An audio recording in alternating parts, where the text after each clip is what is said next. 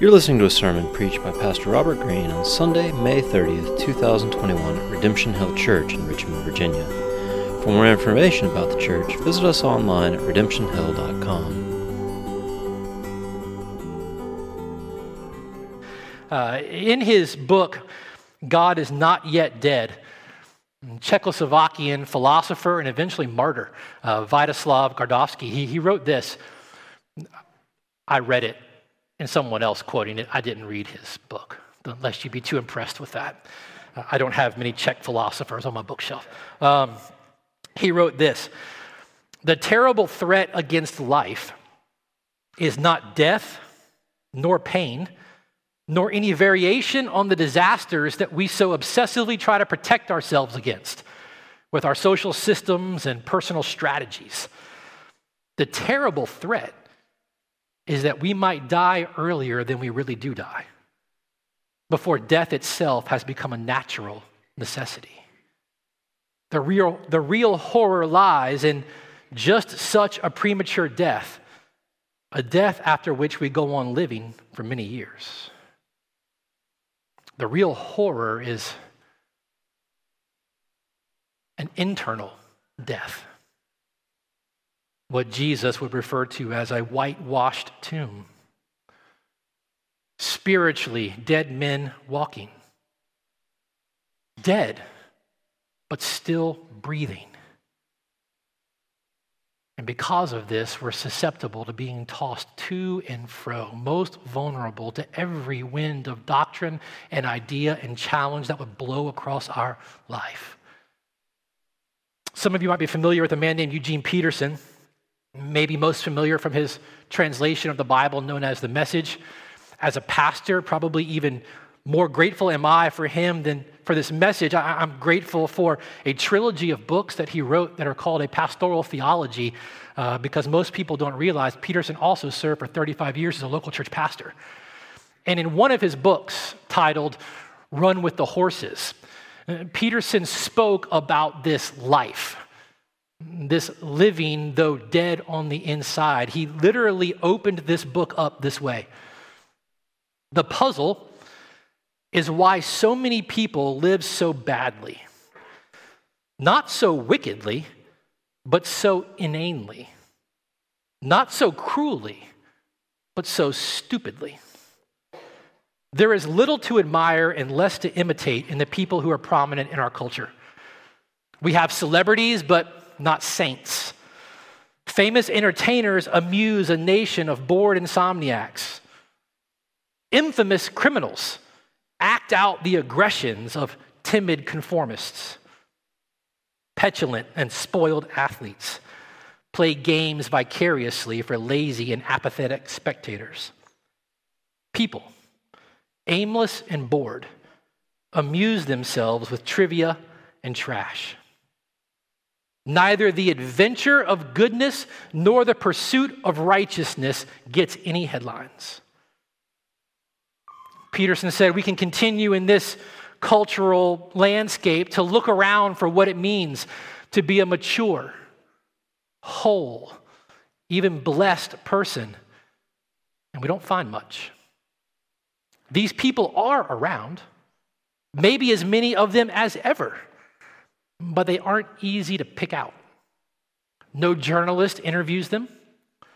No talk show features them. They're not admired. They're not looked up to. They don't set trends. There is no cash value in them. No Oscars are given for integrity. At year's end, no one compiles a list of the 10 best lived lives. In light of this reality, the pressure to just conform with the norm, to just conform with the herd is staggering. Anyone daring to swim against the tide of what Peterson is describing is bound to face challenges, is bound to face difficulties, is bound to face being ostracized, is bound to face rejection. It's not just true in the world, it's particularly true in the church. the pressure to live godly and righteous lives, the pressure, the fear, the temptation to twist and distort the calling of God on his people in order to just get along with everything else is immense. But the pressure isn't new. Timothy was facing it in his reality in Ephesus. This is why Paul was writing this letter to him. But it existed long before Timothy as well. If you've been reading your Bible with us according to our community Bible reading program, our CBR reading, then you've spent the last bit of time from your Old Testament reading in the book of Jeremiah. So when I said that Eugene Peterson started his book, Run with the Horses, and began to read it, something might have clicked in your mind because that title is actually taken from the life of Jeremiah, from Jeremiah chapter 12. And I have been utterly amazed, and I shouldn't be because you see it all the time, but amazed at the consistency of theme and message in the entire story of the Bible. Just how similar, particularly in the early parts of the book of Jeremiah, the pressures, the temptations, and the struggles facing Jeremiah, how similar they were to the very things Paul was writing about and the very things you and I have been talking about. In Jeremiah's life, in particular early on, the opposition to the calling of God was growing. Jeremiah himself was getting increasingly frustrated at the difficulties and the pressures he was facing. The pressure on him to just conform and give in to the religious norm, so to speak, in his day was immense. And so in Jeremiah chapter 12, he gives us one of those great "Why, O Lord" prayers. Why are the wicked continuing to prosper? Why do they keep seeing fruit? When are you going to deal with this? And he describes those he's talking about as those in whom the Lord is near in their mouth, but far from their heart. There was a form of godliness while denying the reality of the power of God, very similar to what Paul was talking to Timothy about. And after he got it all out, the Lord responded to him. And God responded to Jeremiah in chapter 12, verse 5, this way. He said, Jeremiah, if you've raced with men on foot and they've worn you out, how will you run with the horses? If you stumble in safe country, how will you manage in the thickets by the Jordan? In those days, the banks of the Jordan River were like forests. There were thickets, and in those were wild animals and beasts. Archaeologists have even uncovered the bones of lions in that area. What God is saying to Jeremiah is, you think it's been hard. You think it's been difficult already. You think it's been unjust. Son, you haven't seen anything yet. If the small stuff is threatening to knock you over, if you're running a foot race with men and they're already outrunning you, what are you going to do when they let the horses run? If you're in safe country and you seem to stumble and fall, what's going to happen when you get in the thickets with the beasts? You think it's been tough. It hadn't even gotten hard yet. And Peterson, writing like only Peterson can, in his book, Run with the Horses, is really a commentary on the life of Jeremiah for God's people. Peterson says this, I want you to hear this because he can say it so much better. He looks at these verses and he says, life is difficult, Jeremiah. Are you going to quit at the first wave of opposition? Are you going to just retreat when you find that there is more to life than finding 3 meals a day and a dry place to sleep at night? Are you going to run home the minute you find that the mass of men and women around you are more interested in keeping their feet warm than in living at risk for the glory of God? Are you just going to live cautiously, or are you going to live courageously? I called you to live at your best and to pursue righteousness. It's easier, I know, to be neurotic. It's easier to be parasitic. It's easier to relax in the embracing arms of the average. It's easier, but it's not better. It's easier, but it's not more significant. It's easier, but it's not more fulfilling. I called you to a life of purpose far beyond what you think yourself capable of living, and I promised you adequate strength to fulfill that calling. Now, at the first sign of difficulty, are you ready to quit? If you're fatigued by this run-of-the-mill crowd of apathetic mediocrity, what will you do when the real race starts? The race with the swift and the determined. What is it you really want, Jeremiah? Do you want to shuffle along with the crowd? Or do you want to run with the horses? Peterson said Jeremiah would weigh his options. He would indeed count the cost. He'd toss and he'd turn in hesitation. But when he gave his response, it wasn't verbal. Peterson said it was biographical. His life became the answer. I will run with the horses. Friends, what Jeremiah needed in the mounting opposition to the life that God has called him to, what he needed was to be strengthened. What he needed was for his spiritual spine to be braced. He didn't need to be coddled. And God gave him the answer he needed, not necessarily the one he wanted, because God was far more concerned with growing him, growing Jeremiah, than he was in just changing all the problems around him. God could deal with those. And as the story plays out, God does deal with those. In fact, you read even at the end of this last week, God's new covenant promise, the way in which God would fully and finally in his Son bring these things about for his people. God can deal with that. But what was most important was dealing with Jeremiah. And Jeremiah was going to have to decide if he was going to stay in the race. If indeed he was going to trust in the Lord to mature him, that he might be able to run with the horses. Thrive for the glory of God when the real difficulty came. I say all of that because that's Paul's aim in 2 Timothy as well. Everything we've been talking about and everything we'll see this morning isn't new. There's nothing new under the sun. The Apostle Paul, remember, is on death row for being a follower of Jesus, for preaching the gospel. This is his last known letter that we have any record of him ever writing. He's speaking for strength and health in the long term for God's people.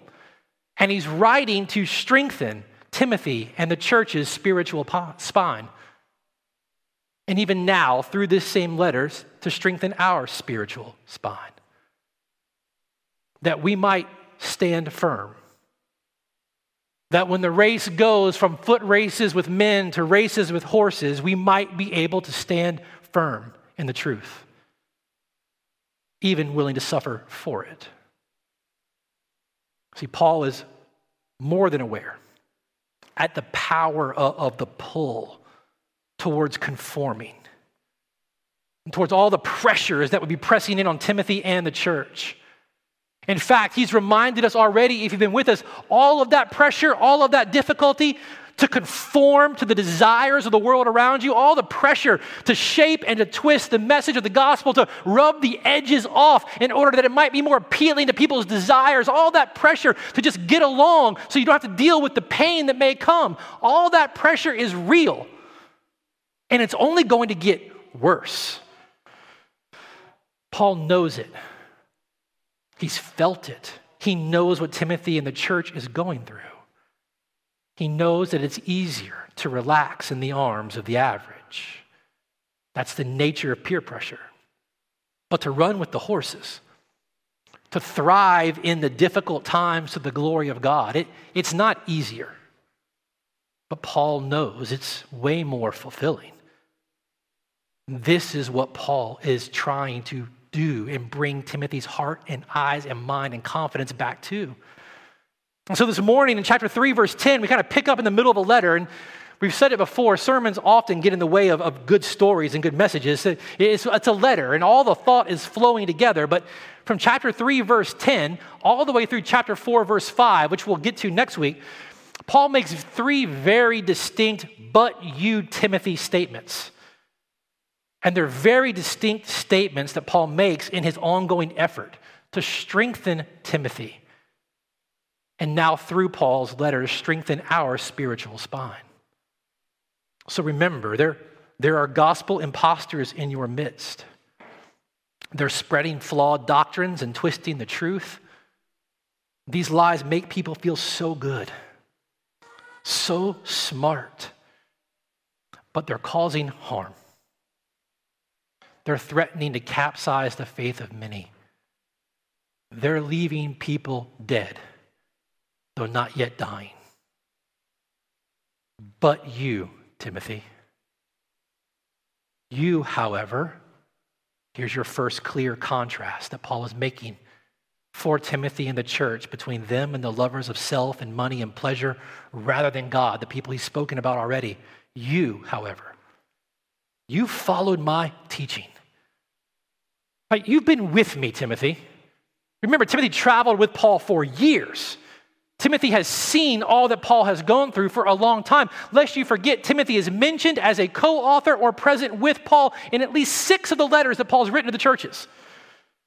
Timothy has been with Paul over the long haul of at least Timothy's adult Christian life, and he has seen Paul wrestle with the truth of the gospel and wrestle with the implications of the gospel in various scenarios. He's heard Paul pray for people, weep over people, preach to people, evangelize, disciple. He's seen Paul in a multitude of scenarios take the riches of the gospel and work to apply them to the realities of life. And we'll see in a minute that he's followed it. He's not just observed it, but as a disciple, he's taken it on as a pattern and an understanding for his own life. Timothy, you've seen me. You've followed my teaching. You've followed my conduct, how I live. Like, you've seen that I'm not one thing here and another thing over here. You've seen that my life actually matches the things that I'm saying. You followed it. You followed my aim in life. You know that what motivates me, Timothy, what gets me out of bed in the morning, what guides the decisions that I make and where I go and what I do is the overall aim to see the name of Jesus preached in places and to people who have never heard it before. Paul told the church in Rome, I'm in debt to the barbarian, to the Gentile. The gospel leaves me in debt to them. I've got to see the name of Jesus brought to them in any way. You've seen what animates me. You've seen my aim in life. You've seen my faith. Not just the content of my faith and not just the object of my faith, not just the realities of Christ crucified and raised for our justification, but you've seen the subjective, the personal nature of my faith in Him. How it shapes me, how it secures me, how it guides me. You've seen the fruit that it's produced. My patience, my love, my steadfastness. You followed my persecutions and sufferings that happened to me at Antioch and Iconium and Lystra. Those are all the neighboring regions from where Timothy grew up. Persecutions I endured, yet from them all the Lord rescued me. Timothy, you've been with me. You've studied me. You've seen me. You know my life. You know the ins and the outs. Nothing was held back from you. Nothing about me was kept back from you. You've seen it all. And what did you see? What did you see?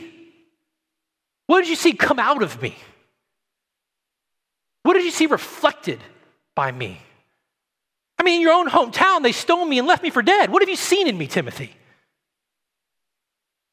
Timothy, you've seen a life changed by the grace of God. Don't forget, Timothy, what you have followed as a disciple, not just a student, but as one who has studied and observed and taken the pattern on for yourself. You have seen a gospel-centered, grace-driven, and mission-minded life. A life not willing to relax into the arms of average, mediocre, and the herd, but a life defined by relaxing into the arms of God's transforming grace. You've seen it, Timothy. I'm the chief of sinners. You've seen it. But God, but God. Friends, Paul wasn't afraid to hold his life out for inspection. He wasn't afraid to offer his life as a pattern to imitate. As he proclaimed the gospel, he was willing to do this because Paul fundamentally understood that his life was a product of the gospel. It's why he could so boldly say to the church in Corinth, "Follow me as I follow Jesus." Not follow me because I've got it all figured out, not because I'm perfect, not because I get everything right, but because my eyes are fixed upon and my life is set in the footsteps and the dusty patterns of this one, of Jesus. The only one in whom their life was worthy of imitation, though we could never imitate it perfectly. Jesus, the one who loved people to the point of death, forgiving sinners that we've only earned and deserve his judgment. Friends, this Jesus is the only one who's ever walked on the face of this earth living the life that God desired us to live. He lived a perfect life of joyful obedience to the Father. And then he took that life and he offered it up as a sacrifice on the cross, dying the death that you and I deserve to die for our rebellion. But he didn't stay dead. 3 days later, he rose from the tomb, demonstrating that God accepted this sacrifice as sufficient. He accepted this sacrifice of his son and his life as sufficient on our behalf, so that anyone who would own their need for him would turn from their sins and trust in his son, trust in Jesus on their behalf, can be forgiven. And do you know what that means? It means we get a new life in Jesus. We get a new way of living based on the righteousness of Jesus, animated by his love, not our own love for ourselves, characterized by his grace, not our effort. Friends, this is the good news of the gospel. Christianity is not fundamentally about comparing ourselves to other people and then congratulating ourselves for being better than them. Know that the godly life is a life of utter dependence on the grace of God.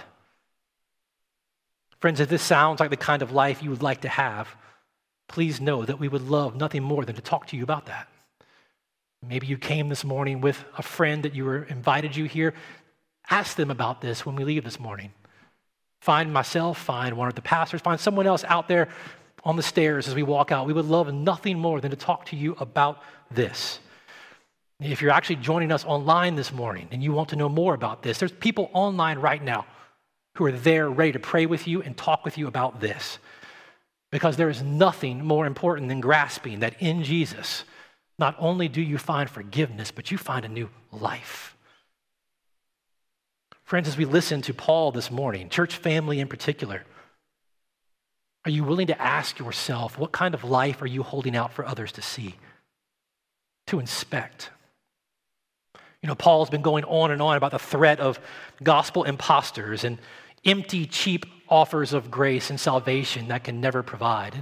And maybe in your life, and even maybe as a whole in this congregation, the threats of cheap grace and gospel imposters may not be the fruit that we all collectively so easily bite on around here. But considering what Paul did say about his life, I would ask, is your life demonstrating patience, love, and steadfastness towards those who may in a manner of ways disagree with you on something? I mean, I wasn't biting into the imposter of progressive Christianity in the last 2 weeks, but even last night, I couldn't demonstrate these things to my kids. What kind of life are you holding out for others to see?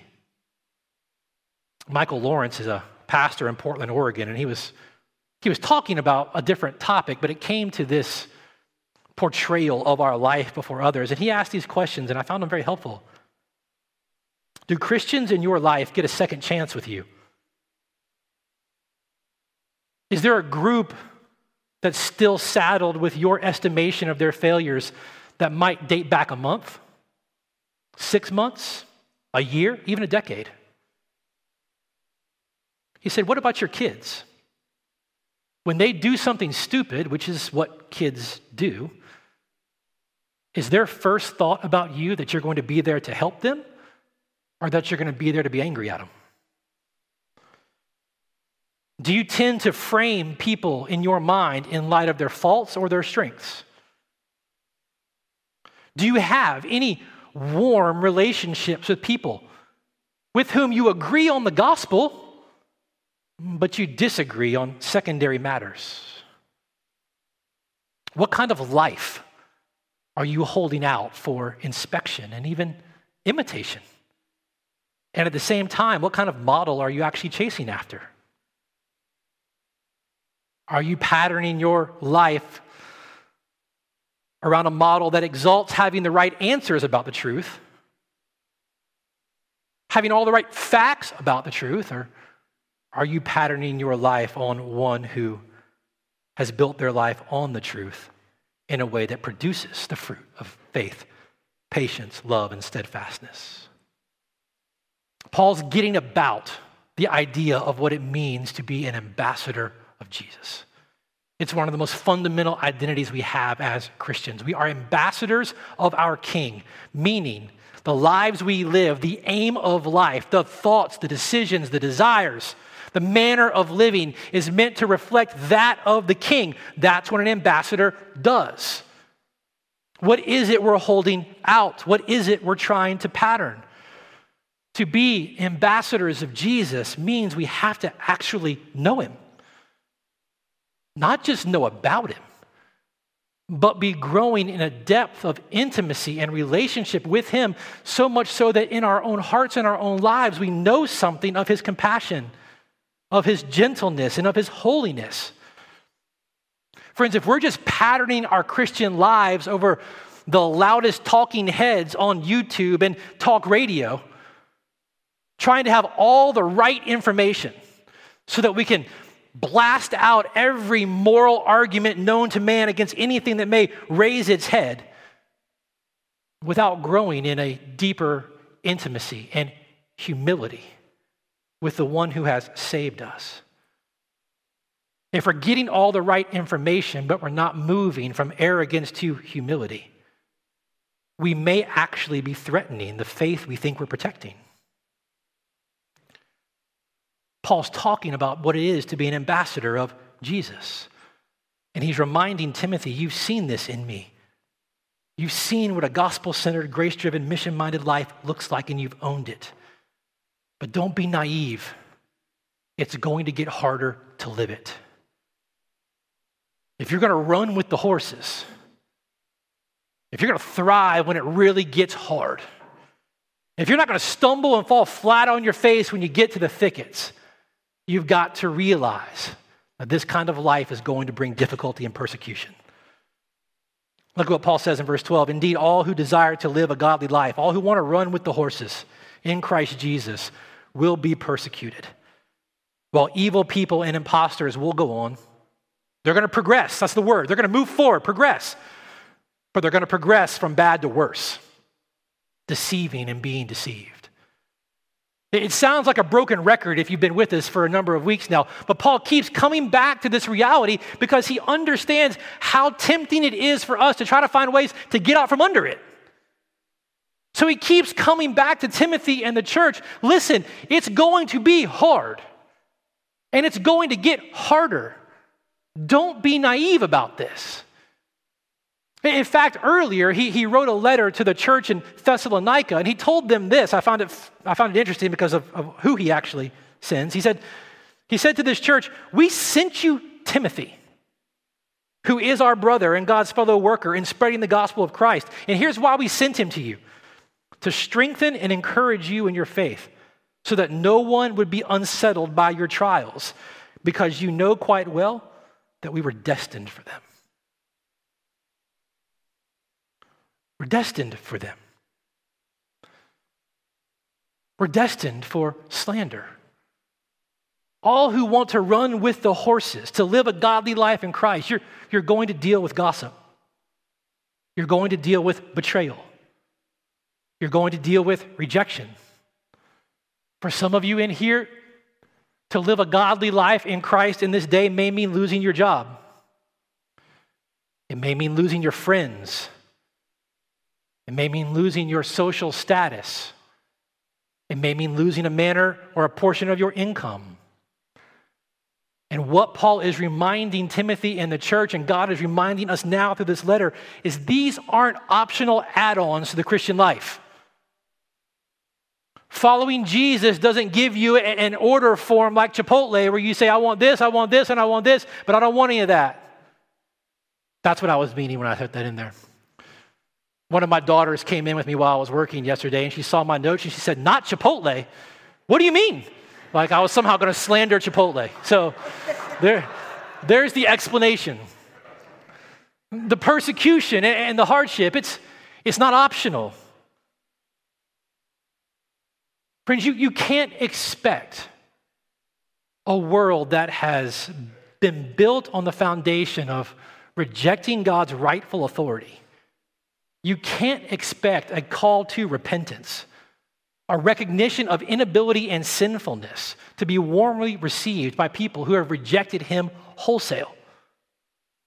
That very call and that very reality is an utter violation of our current contemporary cultural constitution that defines truth and authority in entirely different ways. Friends, if you're going to live this godly life in Christ, if you're going to run with the horses, if you're going to thrive when it gets really tough, you've got to own the reality that it's going to get harder. And for some of you, the hardship and the difficulty, it might first rear its head at work. For others, it might rear its head at home. For others, it might rear its head with friends. Know around the world, your brothers and sisters who are striving to live a godly life in Christ as well are facing it in a varied number of ways that you and I haven't even had to deal with yet. That's not guilt, that's just reality. People are walking out of gatherings like this, being killed and buried for being here right now, and they're willing to do it. Don't be naive, okay? It's going to get hard. The forms of difficulty and persecution and suffering, they may vary, but the reality is still going to be there. And what Paul was aware of, what God was aware of when he spoke to Jeremiah, the very thing we're aware of even right now, with that reality comes the temptation to alter the trajectory of our way of living, to alter the fullness of the message that we're proclaiming, to find some way to get out from under the potential pain that comes with living a godly life in Christ. The pressure to just go along is so easy. The temptation to just go along and avoid the difficulty is so strong. But Paul, once again, isn't going to leave the church there. He reminds Timothy and the church, as subtly as it is, that God will bring you through it. He's not going to keep you from it, possibly, but the persecution and the difficulty won't get the last word. See, Paul's sitting in prison. He's waiting at any moment for someone to come and to take him out of that Mamertine prison where he's chained. That dark hole right there, to take him out of it, to take him outside of the building, to take him down the street on the edge of the city and take his head off. He's waiting for it. It's coming. And it's going to happen very soon after he writes this letter. And even his impending death doesn't cause Paul to qualify anything that he just said. From all of these, the Lord has rescued me. Because even the one that I'm awaiting, the one that's going to happen at any moment, will only hasten my time to be with Jesus. Don't be naive. It's going to get hard. But he will see you through them. Don't be ashamed of Jesus. Don't be ashamed of the gospel. Don't give in to the fear. God has given you not a spirit of fear, but of power and of love, of self-control for this very thing, for this race, so that you and I may share in the suffering that comes by the power of God, that we might be able to run with the horses.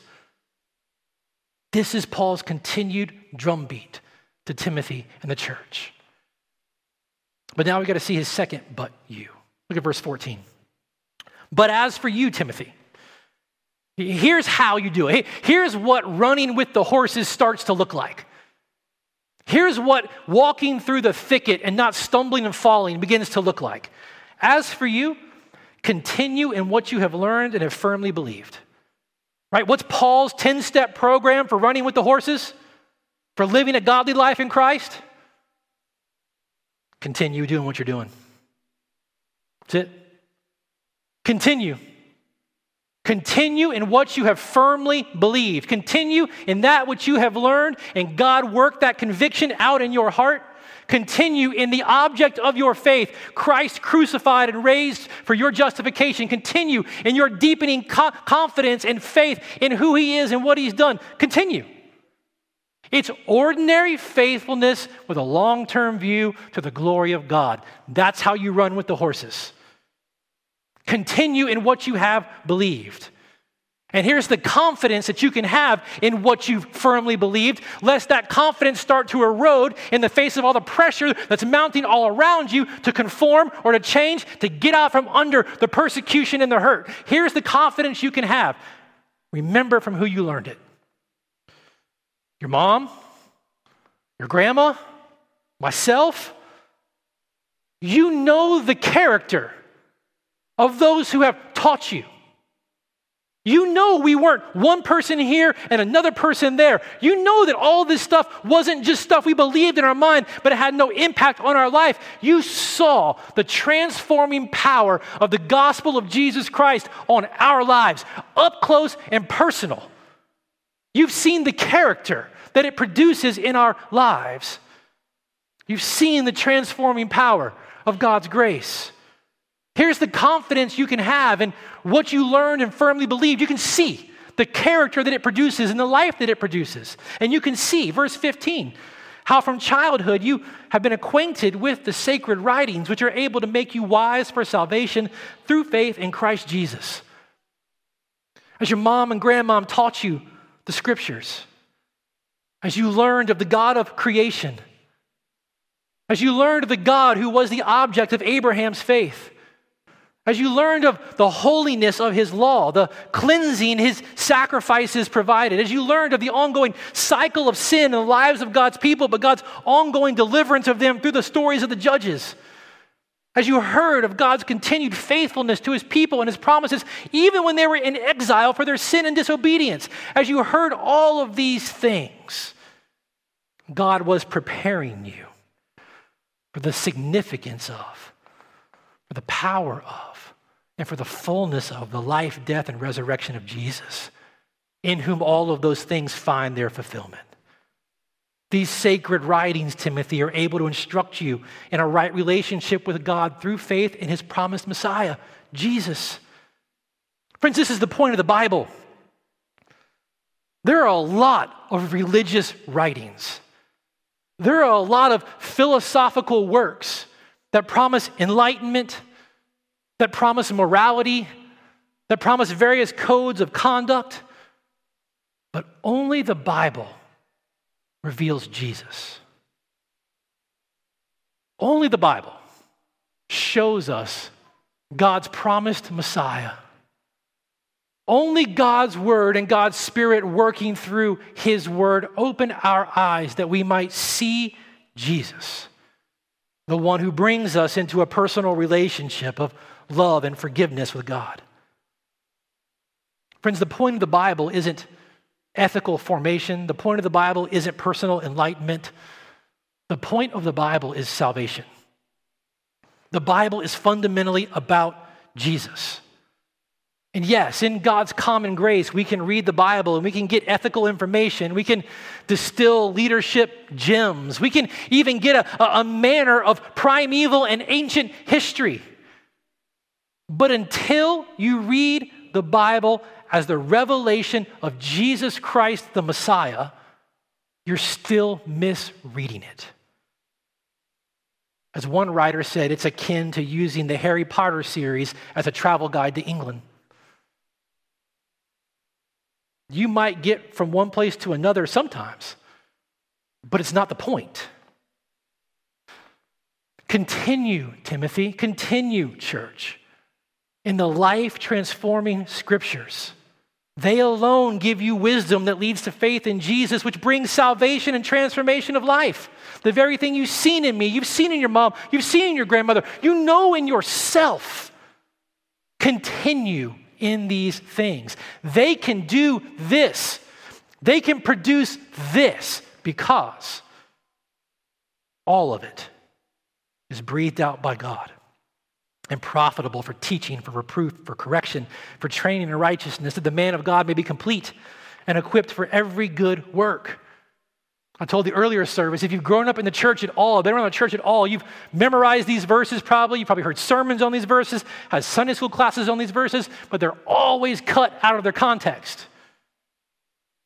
You haven't heard wrong information, but Paul says these things to Timothy kind of as a crescendo in this moment of a letter where he's trying to strengthen Timothy's spiritual spine and resolve.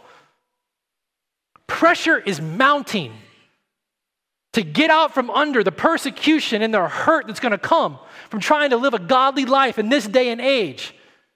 The imposters are just going to go from bad to worse. And the temptation to try to twist to avoid it is only going to get stronger. Continue. Continue in what you've learned and firmly believe. The sacred writing, the scriptures that are able in the kindness and power of God to make you wise into salvation. Why? Why are they able to make you wise into salvation in Christ? To bring a power by the work of the Holy Spirit to transform you increasingly into His image and likeness. Why? Because they're God-breathed words. That's the nature of the Bible. What Paul is reminding Timothy is that these very scriptures come from the inmost nature of God Himself. And if they come from the innermost nature of God Himself, it means they must be a reflection of His character. And if they're from His inmost nature, if they're breathed by Him and they reflect His character, that means they must inherently then be true because He is true, and trustworthy because He is trustworthy. Because of what they are by nature, they're to be trusted. You can know they won't mislead you. They're not in error. They won't take you in the wrong direction. They won't fail you tomorrow. They're not going to get you to a point where they can no longer carry you. But because they're His, because they come from His innermost nature, because they reflect His character, because they reveal Him to us as only He can, a direct revelation of Himself to us, His creation, it means they have a unique authority over us. But it also means they provide for us the surest foundation to build our life upon. Here's the confidence you can have, Timothy. Continue. Here's how you run with the horses, man. Stick with what you've known and what you've learned. The very words of God breathed out for you because they're profitable. Because they're profitable in a way nothing else imaginable is. They're profitable for teaching. That's the big word he's going to explain in the rest of what he says. They're profitable for teaching. And here's what teaching looks like. For reproof. Do you know what it is to reprove someone? Or to be reproved by something or someone? It simply means to have an error in understanding, an error in judgment, an error in action exposed. That's what it means. Quite literally, we do it. I told the earlier service, we do this all the time. Since we've owned this building, it's happened at least 100 times. I've been outside and I have had to reprove someone driving the wrong way on this one-way street because it's so confusing. To reprove them is to go, hey, you're going in the wrong direction. This street goes this way. You are in danger. You're actually potentially putting other people in danger. This is wrong. You're going the wrong way. To reprove someone ultimately is an act of love. Though today, when we think about being reproved, we don't tend to receive it that way. In a culture like ours that so exalts self-esteem, that has been so steeped in the idea of the importance and the value of how we define self-esteem. Reproof from a friend, a family member, a loved one, a pastor, reproof from God's word. It's not often received very well. But that inability to receive reproof is actually evidence of our own internal foolishness. That's why Solomon would say in Proverbs 9, reprove a wise man and he will love you, because the instruction will make him wiser still. The difficulty to even receive reproof is not an evidence of our maturity, it's an evidence of our foolishness. God's word is sufficient to expose our error, our sin, our waywardness, but it doesn't leave us there. Paul says that it is profitable not only to help expose, but to correct. Correct. It's the flip side of the coin. If reproof is stop, you're going the wrong way, the road goes that way. Correction is saying, hey, this is the way it goes. Go this way. This is the direction to health. This is the direction to safety. This is the direction for well-being. This is the direction to live a godly life in Christ Jesus. This is what it looks like for your deepest and most abiding joy. This way. And Paul says, continue. Man, hold fast. You don't need to progress in any direction. Stay right where you are with this thing that alone is sufficient to help you see your need, to help you see God's supply, that when it gets really hard, you can run with the horses. His word, if you were joining us in the CBR still, our Saturday psalm has been Psalm 119. You've read that it's this word that's a lamp to our feet and a light to our path. This word, it's sufficient, is what Paul is saying. Sufficient, ultimately, for training in righteousness, for training in right living, not just in a micro sense, in the X's and O's of particular decisions. It does that in a lot of areas, in a lot of ways, but paideia. We talked about it a couple of weeks ago. It's a training on the macro level of understanding the world, of our place in it, of the story in which God is writing, so that as all these other false narratives begin to try to come in, as they try to continue to worm their way into the lives of God's people, like he said last week, it's this word that is sufficient for training you in understanding, in right living, in right thinking. Friend, do you come to God's word and expect him to reprove you? Do you come expecting him to expose your sin? Do you come expecting him or even wanting him to change the desires of your heart? Or do you open up God's word and you look for ways and come with the expectation for him to justify the life you want to live, the desires you already have? Do you want him, knowing who he is, knowing the intimacy and the relationship that he has offered out, that he holds out, that he promises and he gives to us through this word? Do you want him to shape you? Do you want him to change you? Do you come to him in his word, in some sense with your life wide open? Reprove me. Expose me. Help me see my error. Help me see my wayward thinking and living. Show me the path to joy. Show me the path to security. Show me your son. Help me see. Do you expect to know him more deeply when you come to his word? Do you want him to continue to work in you by his word and his spirit to shape you into the image and likeness of his Son? Are you coming to see Jesus that you might become more like him? My wife and I were talking about this week, and just the difficulties with this and the decades of living with our Christian faith. And she was reminding me that without the intimacy that God desires with us, without that growing depth of relationship with him,